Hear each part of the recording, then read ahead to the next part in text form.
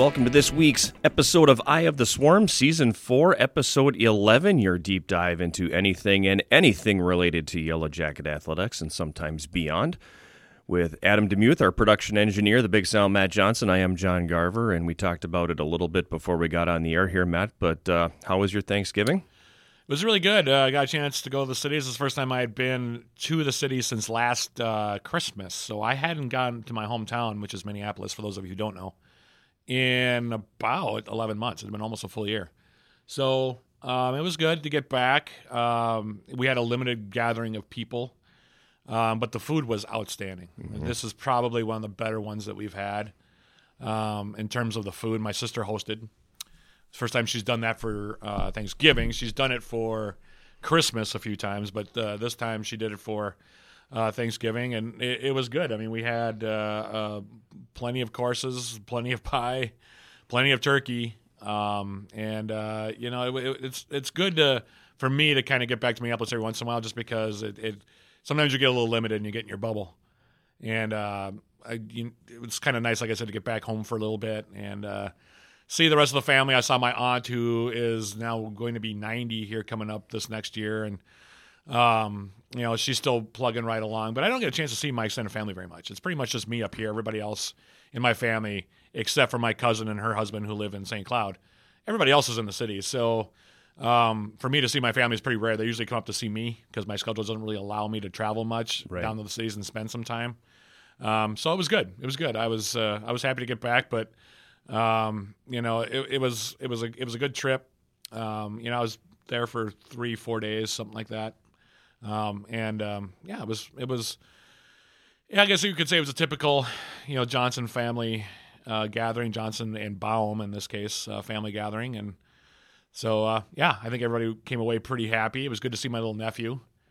He got a little sick there, and we talked about it off air, but everybody else is now healthy and fine, so that's good. And he's doing okay. He's doing just fine too. So good. Other than that, it was good. How was yours? Good. We hosted our house. We've hosted for 15 years. Okay. Basically, since I moved into this house, I've hosted Thanksgiving. So it's nothing new, but I actually really enjoy preparing the meal. Okay. And I enjoy every part of it. It's my favorite holiday. Okay. Part of it is the food. Part of it's that there's football on TV nonstop, and obviously when your family comes to town, that's always a good thing. We have a small house, so it gets a little cramped in some places, but okay.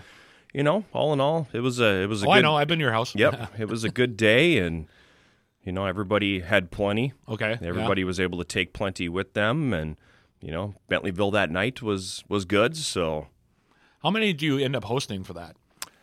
This particular year, there was 8 of us. Okay. It's not too bad. No, it wasn't bad. My brother-in-law didn't come this year. My mother-in-law didn't come this year. My father-in-law passed away, so we didn't have him this year. So we were down a few from where we normally are. Okay. But yeah, there were 8 of us. But nice. It was a real good day. Now, how do you prepare your turkey when you make the meal? Like, how do you cook it? Because there are conflicting opinions on how you should cook the bird. Mine gets a 24-hour brine bath. Okay. So I woke up Wednesday morning of last week and got it in a brine and soaked it for 24 hours. Okay. And then stuff it. Okay. I know a lot of people don't like to do the stuffing part of it. I stuffed my bird. Okay. And get her in the oven. Okay. And cook it at a lower temperature, probably about 350. Okay. And, 4.5, 5 hours later, comes out nice and brown, and all the meat is done. It's juicy. There's nothing dry about it. The legs are good for the people that want to gnaw on the turkey leg. It's a method that hasn't failed me. Okay. So and my mom's boyfriend who comes with her always says it's the best turkey I've ever had. It's a good bird. Well, it's a good bird, and I think the other key to that is I buy one that's never been frozen. Okay, that's important to do, I think. Mm-hmm. There's a tendency, and I know this from my sister being a trained chef, even though that's not what she does for a living anymore. Poultry, especially turkey, especially if you get it in turkey breast form or you get the whole bird, you can tend to dry it out pretty quick if you're not careful with it. Correct. And so sounds like you've kind of got it down where it stays somewhat juicy. And, it's not a dry bird at all. Okay. So it's a tried and true method for me. Works.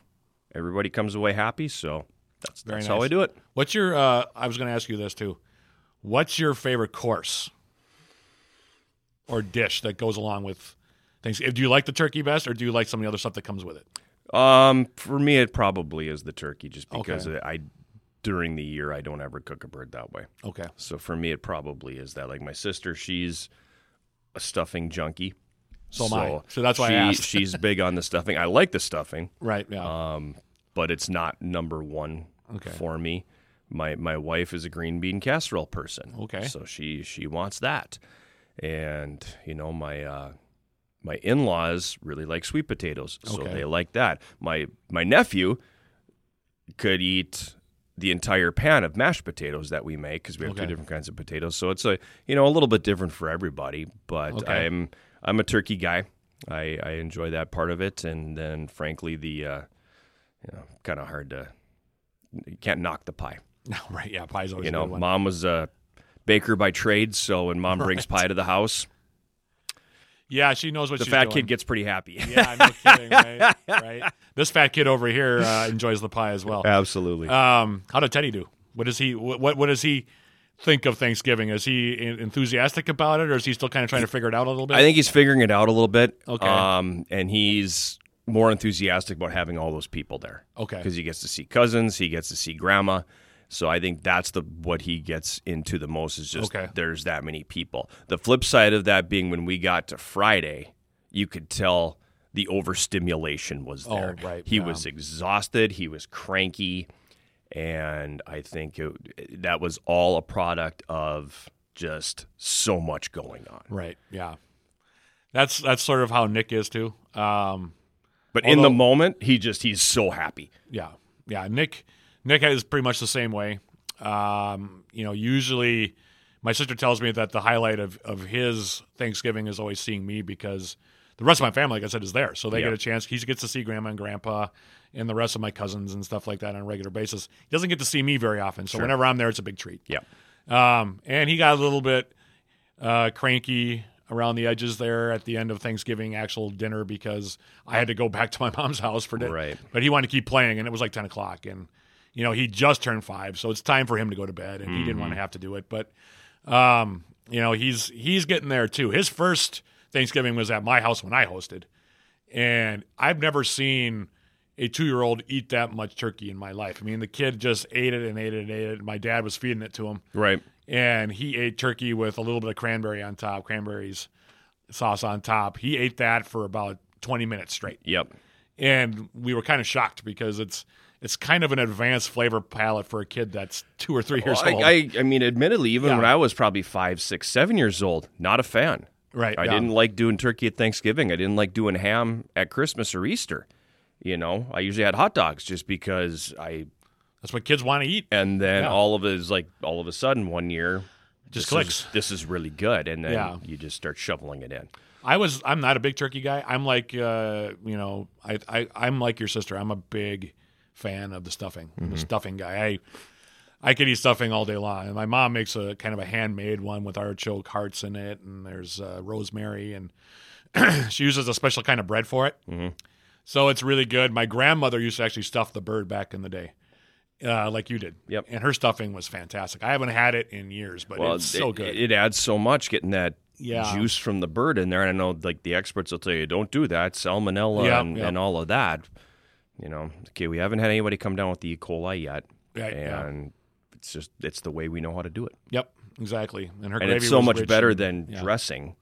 Because that's the difference. Stuffing is in the bird, dressing is outside the bird. Right, yeah. So we prefer stuffing over dressing. Okay, yeah. Because I've had them both, and I love them both. Adam just learned that. Yeah, it looks like his mind is blown over there. Yeah, it is. I can tell. There's mind parts all over the studio. But we're educational on this program. At any rate, Thanksgiving was good, and but there was activity during the holiday break. So not a lot of it, but there was not a lot. some. There were a few teams in action. So let's talk about that. Okay. Men's basketball will lead off with them. They're 2-3 overall now in the season. They've lost their last 3 after starting the season 2-0. They played only 1 game last week. Not a lot of games, folks, just because of the simple fact it was Thanksgiving. So right. Won't take us long to breeze through these. They fell to St. Norbert in non-conference play in their only game, 82-72. That game was played at the Mulva Sports Center in De Pere last Saturday. The Yellow Jackets were outscored 42-39 in the first half and 40-33 in the second half as the Green Knights shot a blistering 58.5% from the field. Over 60% in the first half. Yeah. The fact that we were only down 3 at the half tells you how well we played, too. UWS didn't shoot badly. They were at 44.3%, but the Green Knights just didn't cooperate. They kept on making shots throughout the game. Offensively, UWS was paced by Javon Walker and Reed Johnson, who each finished with 19 points. Javon had a really good game. He went 9 for 12 from the field, while Johnson went 6 of 14 from the floor, which included a 5 of 11 shooting performance from three-point range. So a couple guys got in there. That's not a bad loss. No, not because really. St. Norbert, that's a good team. Yeah, St. Norbert hasn't had a losing season in a real long time. Yeah. Played them last year and had a chance to beat them. That was a good game. Yeah, we lost by 7, I think. Yeah. That was a good game. That was a really good game. Losing by 10 to that team on the road, not bad. Nope. Pretty good. So that was their only game of the week. Women's basketball did play twice last week. Tough stretch for them. They're 2-4 now. They also have lost 4 straight after starting the season 2-0. But they played down at the Gunderson Hotel and Suites Thanksgiving Classic hosted by UW La Crosse at Mitchell Hall in La Crosse. Really tough competition down there, and the Jackets dropped 2 games, losing to the host UW La Crosse 87-35 on Friday before falling to UW Platteville 68-47 on Saturday. Against the Eagles, the Yellow Jackets fell behind 18-9 in the first and trailed 43-17 at the half. From there, basically, La Crosse, who's a really good team, by the way, just kind of rolled through. Yellow Jackets' biggest problem in that contest, didn't make enough shots. Shot just 23.9% from the field. Kaylin Christian led the way with 10 points in that game. And then against Platteville, UWS was right there for the first half. Only trailed 18-17 after 1 and 32-27 at the half before Platteville outscored the Yellow Jackets 36-20 in the second half. Offensively, UWS was led by Brighton Kukowski, who had 14 points, grabbed 6 rebounds. She was 6 for 10 from the field. So, tough stretch there. You knew it was coming. I mean, Yeah, you knew, looking at the way that schedule was laid out, Right. that when they got into this stretch against these WIAC schools, this was going to be tough. Yeah. Those are good Yeah. clubs, and Yeah. Stout's a good team, and La Crosse is a really good team. Yeah. Platteville's not quite as good, but they're a good team in there Yeah. as well. And They're solid, yeah. Yeah, so this is a tough stretch for that. Yeah, very tough for that very team. tough. And it doesn't lighten up next week, by the way. So No.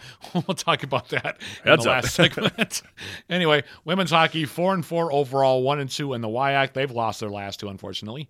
They didn't play last week, although they did drop a 6-0 decision to St. Benedict at Rich Arena in St. Cloud last Tuesday. So a week from yesterday was when they played last. In that game, UWS's netminder Molly Black made 32 saves. So they got the week off, but they're sitting at 4-4 overall. That's a tough one, and it's kind of what concerned me coming in is who's going to score goals for this team. Yeah, they've been shut out, I think, 3 or 4 times Yep. already, and that's going to be a tough one. Yep. Because they're really young. They're very young. Yeah, they've They're got very, a very lot young. of freshmen and sophomores on Yep. that team. And, if you talk to Dano, head coach Dan Laughlin, he's pretty optimistic about where they're going to be, down the road, but he knows where his team is at. Yep. And, that they're going to have to fight through some stuff before they find some success. Right. There you have it. Men's hockey, 7-3 overall, 3-1 in the WIAC. They're in a nice little stretch here. Mm-hmm. They've won their last 3. They posted a sweep of Northland College on Friday and Saturday, defeating the Lumberjacks 3-0 on Friday before completing the sweep with a 7-0 shutout of Northland on Saturday, both those games at Westman Arena. On Friday, UWS got 2 goals from Colton Friesen, an additional tally from Reed Stark, while Dylan Milan finished with 16 saves to get the shutout. And then the following night, Yellow Jackets got goals from 7 different players. Gavin Rasmussen, Austin Paul, Colton Friesen, Tristan Tyrion, Ty Profit, McGregor Sinclair, and Tyler Ryder all scored for the Yellow Jackets. Miles Hector got the start and goal and made 13 stops to pick up a second straight shutout for UWS. So, And they also had the game last Tuesday that they won at Marion. oh, they played that game also. Okay. Yep. They beat Marion last Tuesday. Yeah, and that's after the streak of Well, like a 9-game winless streak agaast Marion. Yeah. That's been which is a crazy. tough Considering, team to beat and a tough building to play in. So to go in there and win that was, I think, especially since I checked in on Marion a little bit, and they'd beaten Adrian. They beat Adrian. They beat the number 1 team in the country. like 5-2. It wasn't even all that close. Yes, Yeah. this was a good win. That was a good win for them. And then they took care of business the way they had to against Northland too. Right, And yeah. we'll talk about it a little bit here in the next segment when Coach McKenna is here. But the a couple of these freshmen Yeah. Oh, well, I was going to ask you about Colton Friesen are because doing he's some really, things. Colton Friesen, man, can he play? He's I looked up his bio. He's a had Division nice I career. skater. The way the kid can skate, he Okay. can skate. He's got great feet, but he's wonderfully skilled player. I mean, going into play Saturday, I haven't looked since then, but going into play Saturday, he was the top scoring freshman in the country. Oh, wow. Yeah, and he added another point on Saturday. So, he's up to 13 points in 10 games right now. So he's leading all freshmen. I was about to say, he must be scoring. averaging a point a game. I mean, yeah, he's over a point a game. Okay. So he's there's a lot there. Well, because I'm seeing a lot of him on the score sheet. So, whether it's goals or assists. He's got 6 straight games now with a point. Right. You know, he's had a point in all but 2 games. So there's a lot to like about that young man. And then Dylan Milan, anybody who listened on Saturday heard some of the things we were talking about there. You got to go all the way back to Dave Gratian 30 years ago almost now to find the last time a goalie started here and won his first 5 games. Yeah. And he's been really good. He leads the nation in shutouts.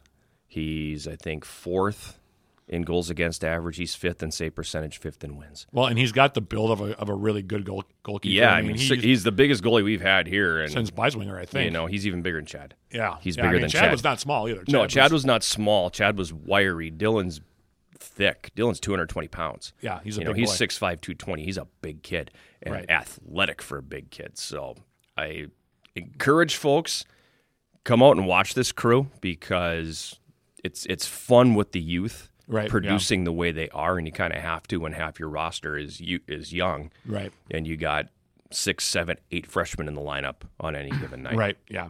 So that's good. And last but not least, a couple of awards were handed out to the soccer teams again, which we don't mind because that just means they keep on winning. Soccer's fascinating because they find a way to stretch out giving awards into January. Yeah. I mean, it's crazy. I mean, we still got the All-Wisconsin team coming up for the men. All-Wisconsin team's Can coming they do out it for the women.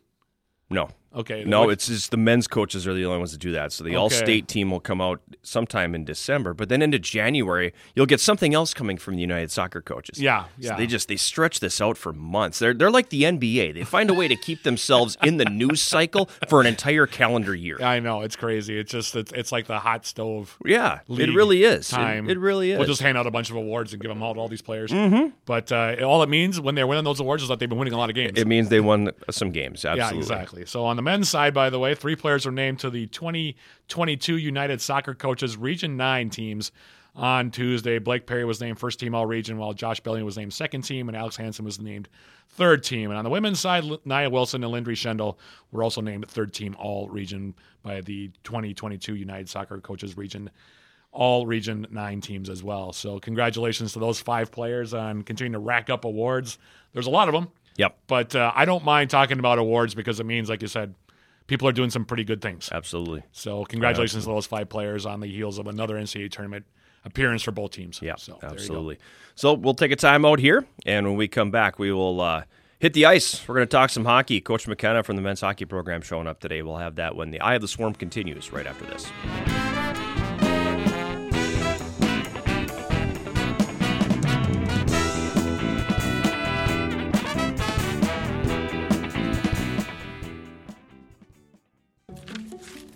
Can I borrow the sports page? Are we sure we're ready for this expansion? Of course we're ready for it. It's a great idea. Let's celebrate with a vacation. I'm thinking Hawaii. We're ready for you. Is it okay if my friend comes with? Of course. Imagination's always welcome here. Bring us your best ideas. Let's see how we can help. National Bank of Commerce. Imagination's welcome.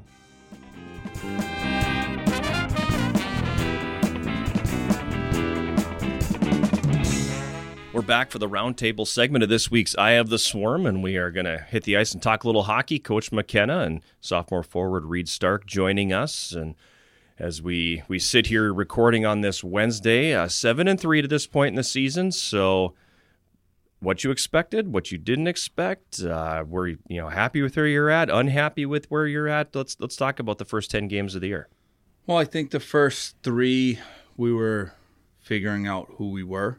Obviously. So let's do that against the number 1 team in the country. Yep.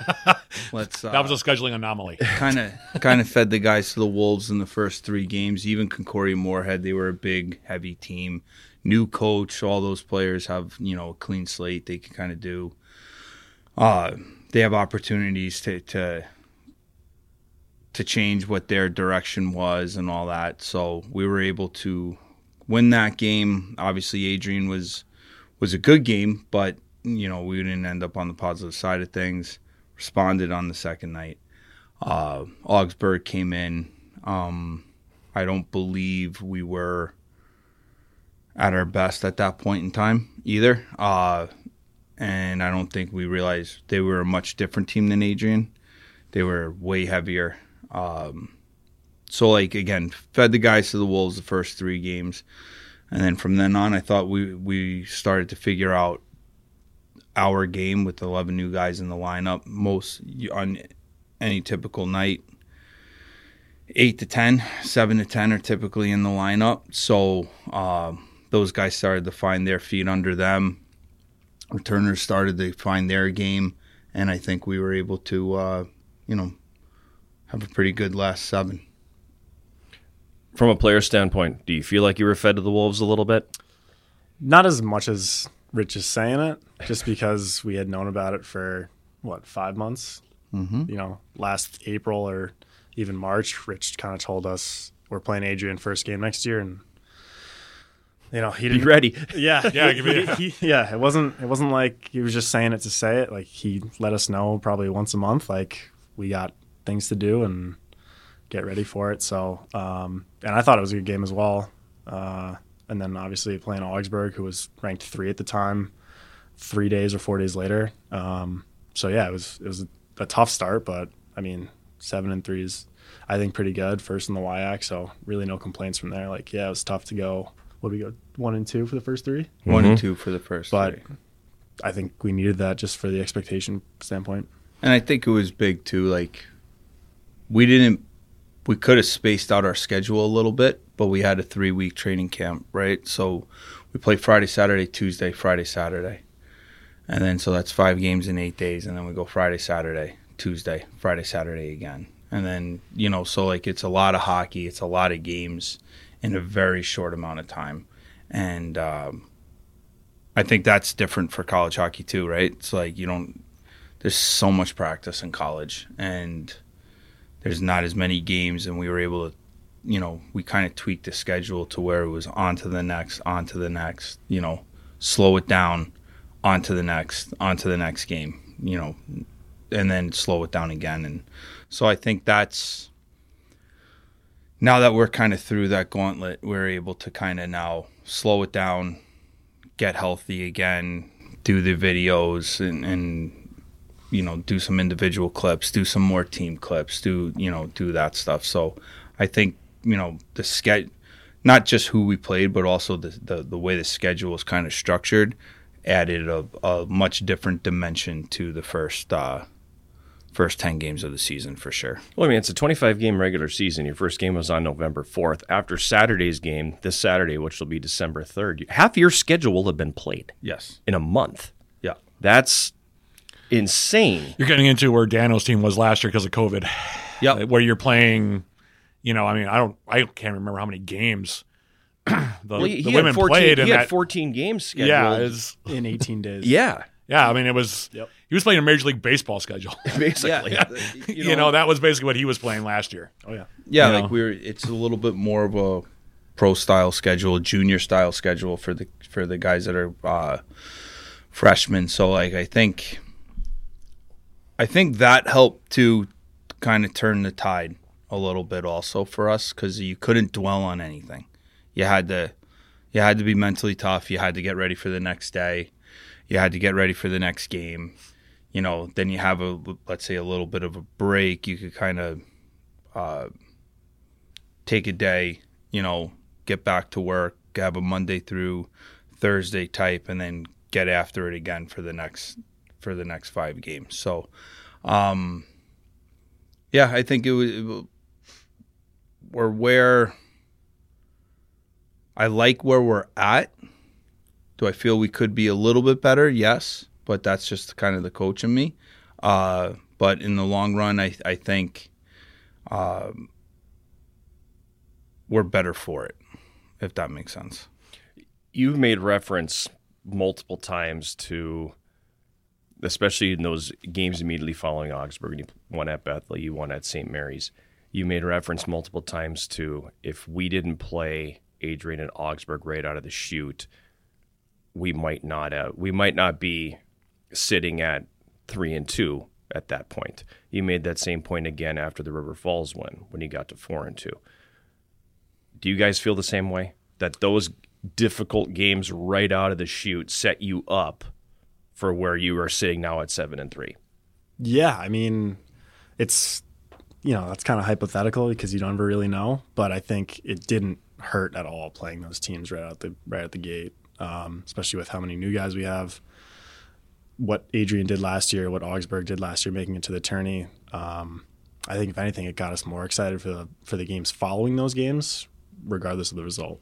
So, let's talk about new blood then. You both have talked about the number of new players you have. How has that been from a locker room standpoint? Because it's not easy when you suddenly have to flip half of your roster and you have all these new players, all these new personalities, figuring out what makes a guy tick, what is going to work, what isn't going to work, what makes a guy feel like a part of things, how you make sure you are doing everything as a returner to bring those guys in. So how have you guys separately in your roles worked to make those guys be part of this group? Well, I'll talk from the coaching side. I'll have Starkey talk about the player side. I think with introducing all those new guys to the team, a part of it is on them to kind of come in and establish themselves too. And, as I was recruiting them, it's like, listen, I'm not asking you to come in here and be a passenger. Like, I'm going to throw you to the fire, and you're going to you're either going to make or break it, up. And I think they've done a great job up until this point. Everybody on our teams, I believe, has played at least 4 or 5 games. I thought it was a very deep class. And I think that, we've had guys score a goal or have 2 points and be scratched the next night. And, I wouldn't say that has ever happened in my time here. It was kind of like, all right, let's just keep going with this guy. And we were able to kind of recruit a different mix too. We have some swagger and we have some flash and we got some brawn to us also, where guys are, want to, they invite contact, they like it, they can change the tide of a game in a shift. And, I would say, on the other side too, we've had 2 guys, in my opinion, really step up this year in Franny and Palmer. I thought they've both have done a great job of coming in and, taking the coaching of the previous year in Palm's case, or for Franny the previous 2 years, and being like, all right, like this is how he wants us to play like this. Like we're gonna play like that, and it allowed certain guys some more time to kind of figure out. They actually bought time for their teammates, which I thought was really good too. And we went after again guys that had letters. Ish wore a letter, Freeze wore a letter, PD wore a letter. Who else wore a letter?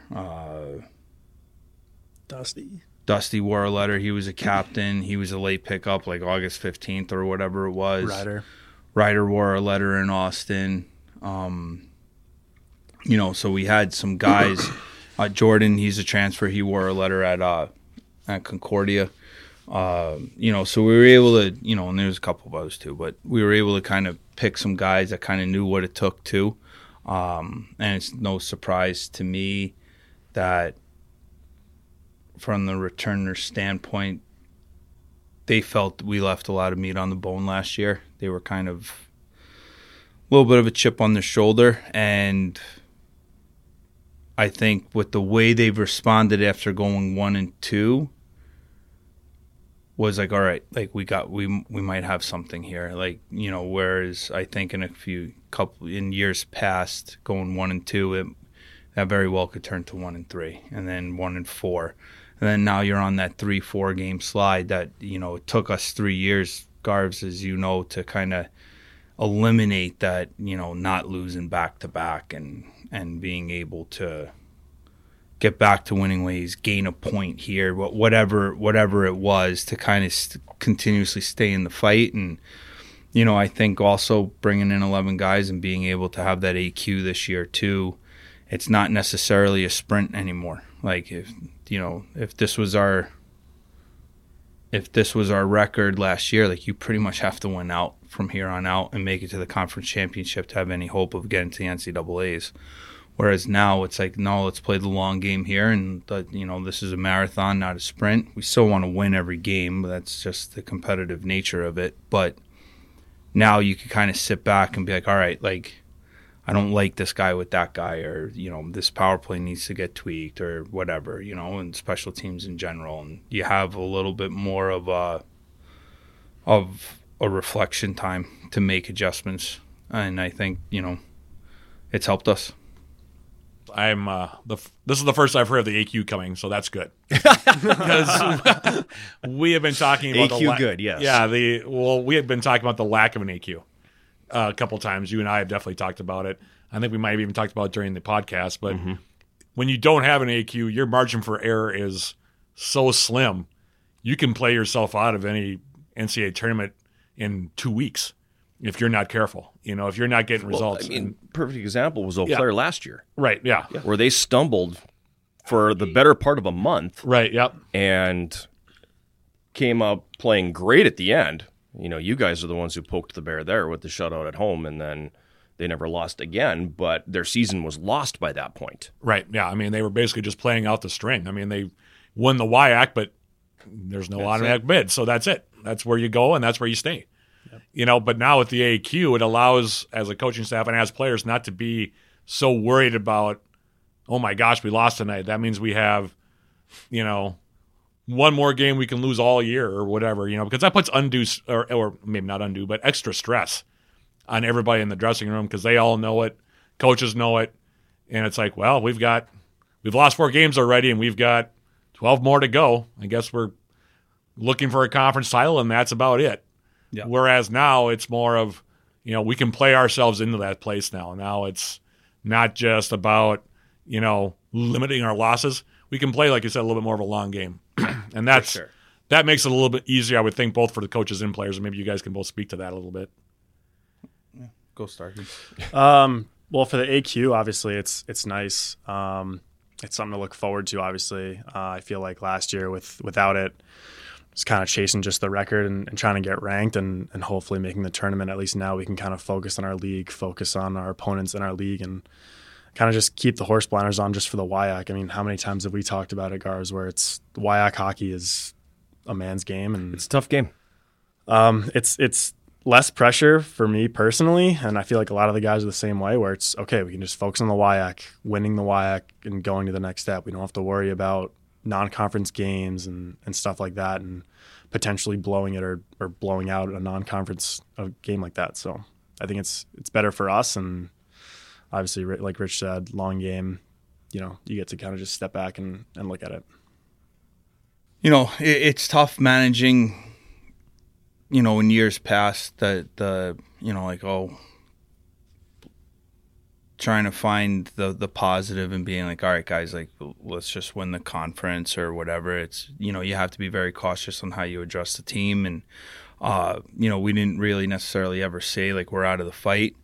But, like, again, now with that with that AQ, you can schedule the Adrian and the Augsburg and get those tough games in, because they make you better in the long run. Whereas, like, you can, I don't want to say schedule some cookie cutter team, but, like, I don't know if we are where we are if we're 3-0 and 4-0 and then we go into River Falls. I don't know if that helps us at all. So I think, but you get wins because you need wins if you don't have the AQ. Like, that's, like right now, I think, I forget who it was that was telling me. Maybe it was Terry, our assistant. He was saying, like, over Thanksgiving weekend or whatever, like, there wasn't a ton of games being played during last weekend, but he saw some ranking where we had, like, the 5th strongest strength of schedule to date. Like, that's I would rather have that than be 10-0 right now and be like, once we get into conference play, we're going to get smacked in the mouth, and that's when it's going to cost us. So I'd rather be where we're at right now. Well, it's interesting, too, because you talked about being thrown to the wolves. You know, the returners all knew what Adrian was and, you know, what they had done. But for the new guys, it's like, we'll just roll them out there and see. You know, I mean, they might have been aware of Adrian, but a lot of new guys are just trying to get their feet wet and trying to prove themselves. So they don't really necessarily care, you know, who it is they're playing. They just want to get out there and get feisty and play, you know, good hard-nosed hockey. And so in a way, it's kind of nice because there's a little bit of just that freedom to go and play. You know, this is defending national champions. We have them first. We're playing a Frozen Four team in Augsburg in, like Reed said, 4 days after this. So go out there and play, you know, and, you know, let's play hard. Let's see what we got. But you can play kind of freer that way because it's when you got that many new pieces, it is almost, it's not quite like a tryout, but it is, they're getting their feet wet playing at a really high level and they don't have to think about it. They just go out there and play. To, you know, kind of quote John Tortorella, like, you know, a little bit young and dumb, and they don't necessarily understood, which is, I think, could be a positive or a negative. I thought the Adrian game, I thought that you know, we lost 7-3. I do not believe the score indicated how good that game really was. It didn't look like a 7-3 game in the box. That was that was a really good game, you know, and then we found a way to kind of respond and get on the winning side against Concordia. I would say there's really the one game in the first 3 that bothered us was Augsburg. I don't feel we played our best. And you know, I think we were able to learn from that, string together a couple of wins. We're looking forward to getting Stout back. And then we've been really good since. Well, even like that game with Augsburg, right? So you play a really good game against Adrian, scores deceiving, then you beat Concordia. Okay, not bad, right? Pretty good where you want to be. And then you come out and Augsburg hits you in the mouth right away. Yep. And that becomes also the kind of 3 times. Yeah. Well, I mean, but in a game like that, almost there's also learning experience there because you can say, look, this is college hockey. You can't come out here and go half speed or play not focused against teams like them because they will hit you in the mouth. Like if you don't come out and bring it from the start, this is what's going to happen. So do with it what you want to do with it. Make your decision. You know, it's one of those things where now you've seen it. This is what happens when you don't bring it from the start. And you know, that can also be part of that learning experience, though, too. You can have those really good games against teams like Adrian where you were happy with how you played, and then you get out and you get smacked right away by a team like Augsburg. But that's also part of that learning process because they're up for Adrian. That's a learning experience. Yeah, we can do this. But now you're learning we have to be consistent with it. We can't just come out, go through the motions, and expect to hang with really good college hockey teams. It just doesn't work that way. You know, that's the way I look at it. That's the way I would look at it. I know, John, if you feel the same way. But yeah, no, absolutely I do. Yeah. Absolutely. And I think part of that, too, is, you know, if there's anybody out east listening, which there probably isn't, but that's a difference between east and west, too, is there's nowhere to hide in the west. Nope. And in the east, you can hide in some of those conferences because there's 1, maybe 2 good teams. And then you have some that aren't going to measure up to where those top teams are. In the West, I don't care if you're talking NCHA, WIAC, MIAC, there's nowhere to hide. Any team in the West can beat any team in the West. Yeah. You know, and you're seeing that. I mean, Marion beats Adrian. Marion has always beat you. You beat Marion. Trying. You know, Trine beats Adrian. I mean, you know, St. Norbert's number 2 in the country. They beat Stevens Point. Then Eau Claire sweeps St. Norbert. I mean, there's nowhere to hide in the West. No, you got to bring it every time. You got to, and hopefully bring it for all 60 minutes if you can possibly do it. That's tough, but you know, I mean, you got to be ready to play every night. Well, and that's, you know, and I think that's what kind of, because who do we have? Bethel as our 4th game. Mm-hmm. We played a good. You know, we beat Bethel 1-0. They've done a great job. That was a really good game. That was a very entertaining. That was a really good game. That was good structure away from the puck and without it. And It sounds like Bethel was a nice opponent too. Like they were pretty good. Yeah, They are. They are good. Yeah. They've done This a great. isn't your grandfather's They beat- Bethel Yeah, that's anymore. what he Beat told the- me when they I. beat the NCDP 18s. Yeah, what, they 2 beat weeks the under before? 18s. Yeah. I mean, So, Yeah, I mean Bethel's for real. They're not. Like they're Yeah. they're gonna compete for sure, and like they're, and they've had some pretty good wins too here, and I think it's if you don't bring it, like we were able to play 60 minutes there, and we scored in the 58th minute of the game, and that was big for us, right? Then we go down and we were able to kind of put together a different type of lineup for St. Mary's on a more wide open ice there on an Olympic sheet. We were able to pot 5, and then six. Sorry, was it 6? It was 6. It was 6. Yeah. And then we go to River, right? River, yeah. And then we go to River, and that's we win 3-0 there, and it it was good. And then we come back home, and we were still wearing our whites at the time, so we couldn't win that one. And then and then The Whites aren't coming back the Whites anytime aren't soon. coming back anytime The Whites are out the window. Huh? Yeah. So The then retro yellows are getting it done right now. Oh, there you go. and so then we were able to and then we go on the road on Tuesday. There's that third game in 5 days, right? And you get that done, and then you're able to continue to build, and we just came off of a good weekend here, and it's and we got a big weekend ahead of us here right now. We'll worry about Northland on that after we get through this weekend, but we got another home game on Friday. Then we get on the bus. We kind of Stevens Point. Both of them are good teams. That's a Claire's tough trip coming to point off to. of- That's not an easy trip.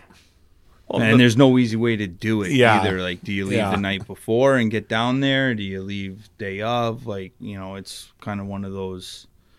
On vice versa, though, same thing for them coming back, right? Yeah. So, like, you just kind of you roll with the punches here, and at the end of the day, it's our job to get the guys ready, and once game day happens, it's up to them. Like, I think you referenced John Tortorella and Young and Dumb, and in a good way. but it's no secret that there hasn't been a lot of success against Eau Claire and Stevens Point over the last 10 years. Right. Yeah. But the Young and Dumb comes into play there. They don't know any better. Mm-hmm. They've never seen these teams. They don't know any better. They don't know that it's been a struggle against them. So there is a certain degree of just go play. Right. Yep. Well, it's the same thing they didn't know about at Marion, and I thought we did some really good things there at a major disadvantage too. Like we didn't. They play on a lake. Yeah, like at a major disadvantage. Like we weren't. Starkey ends up scoring on the first power play to start the game. Never really seen that before, but we did it. I've never seen the face-off infraction called on the opening face-off. On the opening face-off, yeah. Wow. So we were able to get Literally right off the bat. 4 Right seconds. off the play. 4 seconds. 4 seconds. 4 in. seconds in, and we got our first minor. Ridiculous. So no, we were on the positive side. Of No, things. that's what We I mean. actually- But there was a minor call in the Well, first 4. I know we're none of us here are used to getting the call. So, but we were able to capitalize on that, and that kind of got us going. And so I think, again, not knowing and just being like, no, like, well, we're superior, we're supposed to win, let's just go win, and I think that helps, and I think that it's a breath of fresh air for the returners too, to be like, yeah, you're right, like, let's do it. I think that's the beauty of the culture within the room of there's swagger in there from the returners, but there's also swagger in there from the new guys, and if there's doubt anywhere, they could kind of. There's too many guys that are like, no, like who cares? Let's just go do it, and or you're playing well, or they pick a guy up, or whatever it is, whatever the situation calls for. I think it's an advantage to us for sure. Let's talk about that. I know it can be a little bit of a sensitive subject, so if you prefer to not answer, that's fine. How is the room different? Because you had a very unique dynamic to your room over the last couple of years. How is it different this year from both of your standpoints? Well, I mean, from my standpoint, like, I love the guys that have come through, right? Obviously. Like, obviously last year's senior class, I mean, they're the first class to graduate with a winning record. They won a conference title. They only won 10 games as freshmen, but like they came in and, they did bring that breath of fresh air where there was, I don't want to say lack of leadership before them, because I don't think that's the case, but it just didn't look the way I wanted it to look, I guess would be the best way or the most politically correct way to say it. But then on the flip side too, right? Those guys started to grow and they got into,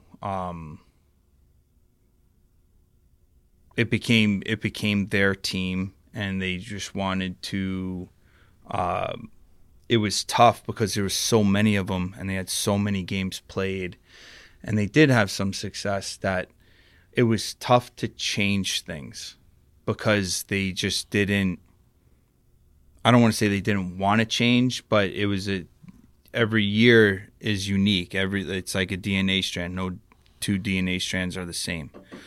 So for them, it was hard. And then when this year kind of came in, and the last year was a disappointment the way it ended. It was, and those guys all move on and they go and do. So they're all. I mean, a lot of them are doing some very special things.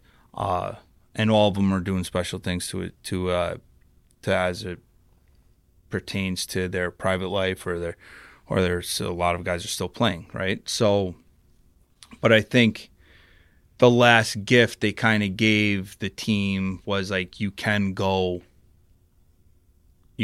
from here and go play you can, like, we'll get you to where you need where you can be. I think that's like the biggest thing that these guys saw. And then, but they kind of, starting in spring, like you saw a little bit of,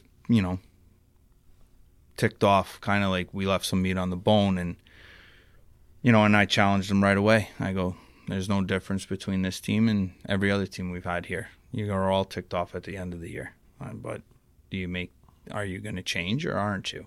Like, are you going to make the change? I know there's certain things that I won't tolerate now. But we'll see how you respond and all that stuff. And, and this year we were able to send messages to guys and we were able to, it's just not good enough. And, hey, we're going to play a new, different guy in this position. And, and we're able to challenge them in a little bit of a different way. So I think it's definitely different.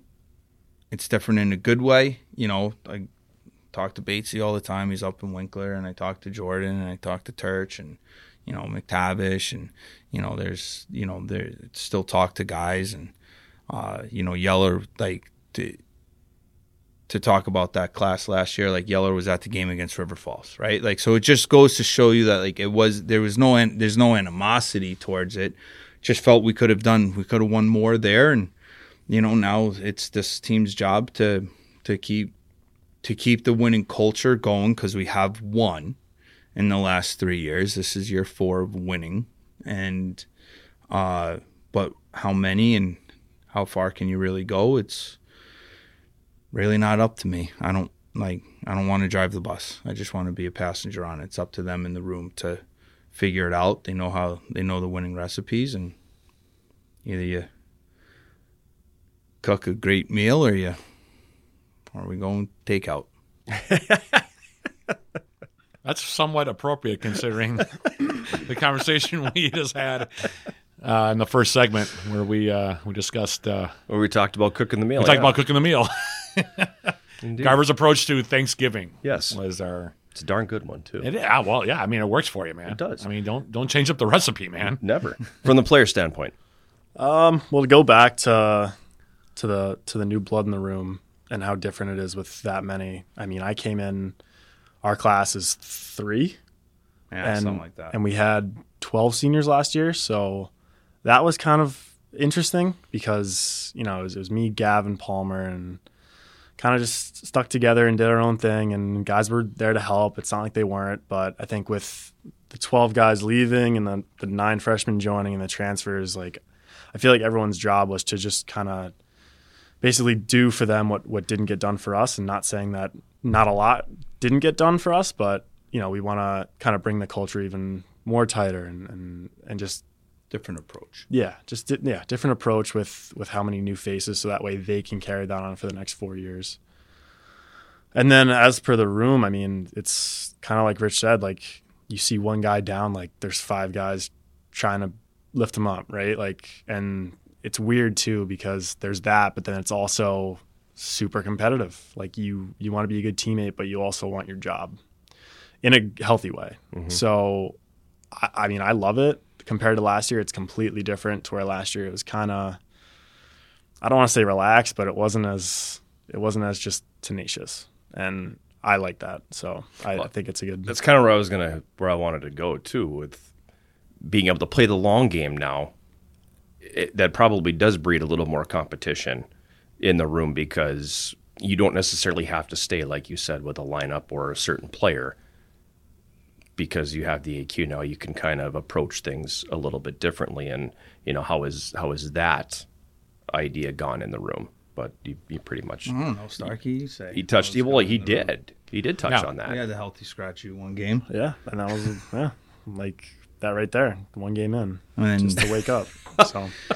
But here's the thing, though. Then he responds, scores the first goal against Augsburg. We, makes it 3-1, right? And then we make it 3-2, and then so we're pushing, and like that.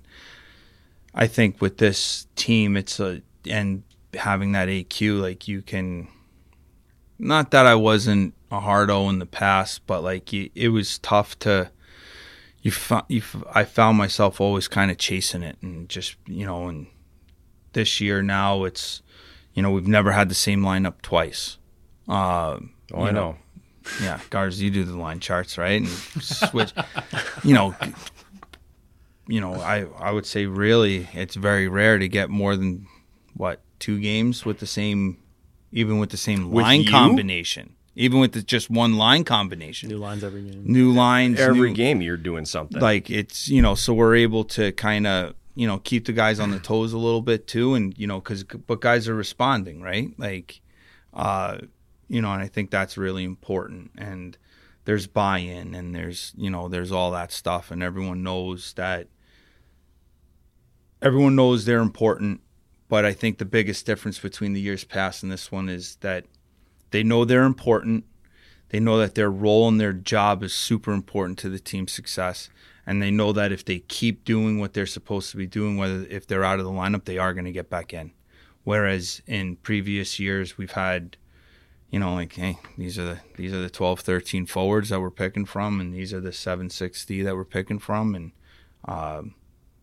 these are the 2 goalies we're picking from, and that's it. Now all of a sudden it's like, okay, new guys have come in and pushed some upperclassmen, and the upperclassmen have responded in the appropriate way, where that hasn't always been the case here.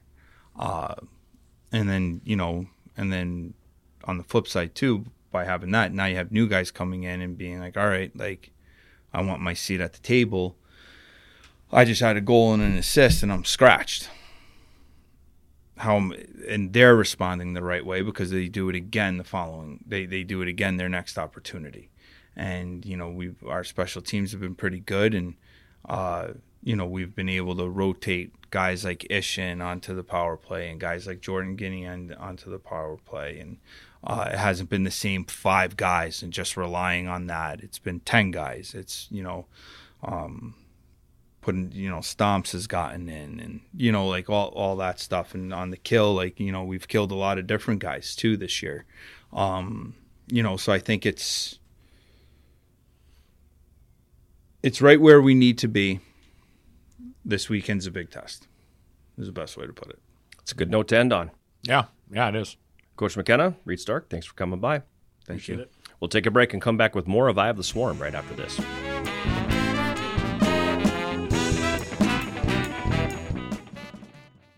Orchards Island Inn is now hiring, and there's a position just for you. Apply for front desk, housekeeper, bartender, server, cook, and dishwasher. We're hiring great people like you. Call or click for more information and apply today.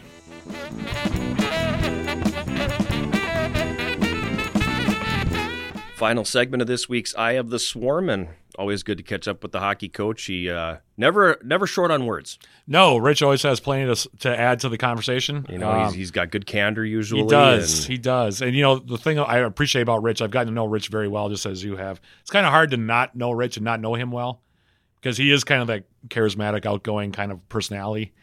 You know, every coach goes through this, and you and I have seen this over the years, obviously, because we both have been involved in sports for a very long time. The different dynamics that make up different teams each year, how things change over. And you get the sense that he really is enjoying this kind of changeover, not to take anything away from his previous teams. Right. But seeing the new blood come in and having a new approach, a fresh approach. Well, that's just it. It gives him a chance to change the approach, to change the messaging a little bit. When you have a veteran team like he referenced, and you look at the guys that they were rolling out in the playoffs last year, you got guys 100 games played. Yep. You know, right now you're putting guys out, and I mean, you've got Chucky who's got north of 70 games, and after that, it's around 30. Yeah, there's a bunch of guys. There's a lot of guys. You know, it's new blood every night. It's a chance to kind of reset things a little bit and take a new direction. It absolutely is, and you know, there are guys, even returners on this club that have missed significant time due to injury in the past. Like, you know, Ty Profit is an example of a guy who has been in and out of the lineup mostly because of injuries in his career. So, you know, Reed is a guy who he's a returner, but he's only played 21 season. I mean, he's barely to 30 games. Yeah, exactly. He's played 20 to 30 games in his entire career. Yeah. So you've got a lot of guys, even the returners, that are still pretty fresh to this whole college hockey thing. You know, they're not the guys that have been in for a long time and have played a lot of college hockey and have seen a lot of college hockey, played against a lot of different opponents. So there is that kind of fresh blood and that fresh approach that says, I'm going to roll it out there and we're going to go like crazy and see where it takes us. Yep. You know, just go out there, skate freely, play the game, and keep the energy up. That's what we want to do, and we want to keep our energy positive. We're going to, you know, do the best we can. And, you know, after that, we'll let the chips fall where they may, because you get that with that new group. Right. And, it just seems like there's kind of a fresh new energy to this group. And so it'll be interesting to see how they do, especially this weekend. This weekend, this is the true test. I feel like big test. I mean, you're already playing your third-ranked team of the year. Yep. You know, Eau Claire snuck into the top 15. They're number 11 now after sweeping St. Norbert last weekend. So this is it's a big test. Yeah, this very well could be the best team you've seen all year. Yeah, could well be. We don't know that for a fact, but we'll know more after Friday and Saturday where we're at. So. Absolutely. Let's start out with the schedule. Pretty light, other than men's hockey, really, this week. Everybody else has got one game. Women's basketball doesn't even have an official game, but they have an exhibition. It's going to be a tough one, but very tough one. So we'll start out with men's basketball because they play a road game this coming Tuesday, December 6th at Finlandia. That'll be a 6 p.m. Central Standard Time opening tip, but that's it. It's the only game they have this week. They're not home, I don't think, for a bit yet until either. the 14th. Yeah, exactly. Okay, so there you have it.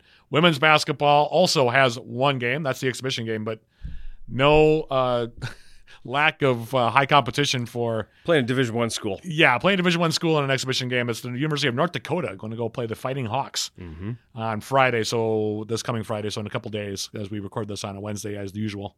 December 2nd, that'll be a 7 p.m.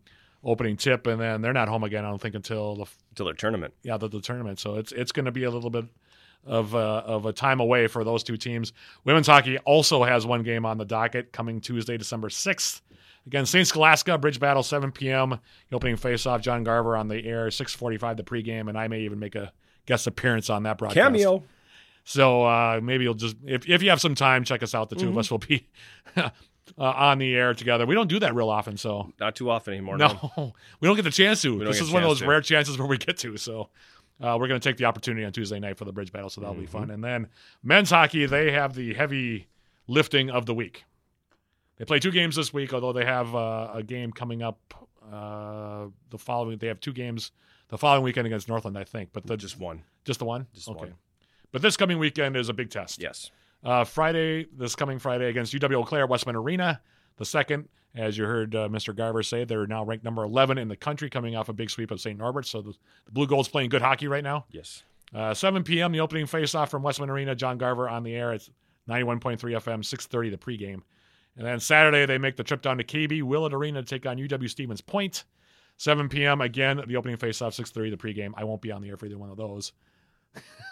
But should be a fun weekend, though, and a big weekend. It'll be, like you said, interesting. Because you learn a little about yourself now, you know? Yeah. Well, and that's a tough 24-hour period because you're playing a home game, and then you got to get on the bus for 5 hours and play another game against a team that's really good in their own building usually. So, we'll see where all the fresh blood and new faces and new approach has the Yellow Jackets after Saturday night. Yeah, I'm excited for it. That should be good for it. I there's anticipation with it, and I'm glad there's anticipation because there was a long stretch where there was no anticipation when you were playing these two teams. Right. Yeah. You kind of knew what the outcome was going to be, but you don't have that now. So this is exciting. Yeah, should be fun. This should be a lot of fun. So hopefully if you're tuning into this on Friday, you have a chance to join us for something on Friday or Saturday night. Should be good hockey. Yeah, should be fun. Looking forward to it. That'll do it for this week's episode of Eye of the Swarm. For our production engineer, Adam Demuth, the big sound, Matt Johnson, I am John Garver. Thank you for joining us, and we hope you join us next week on Eye of the Swarm.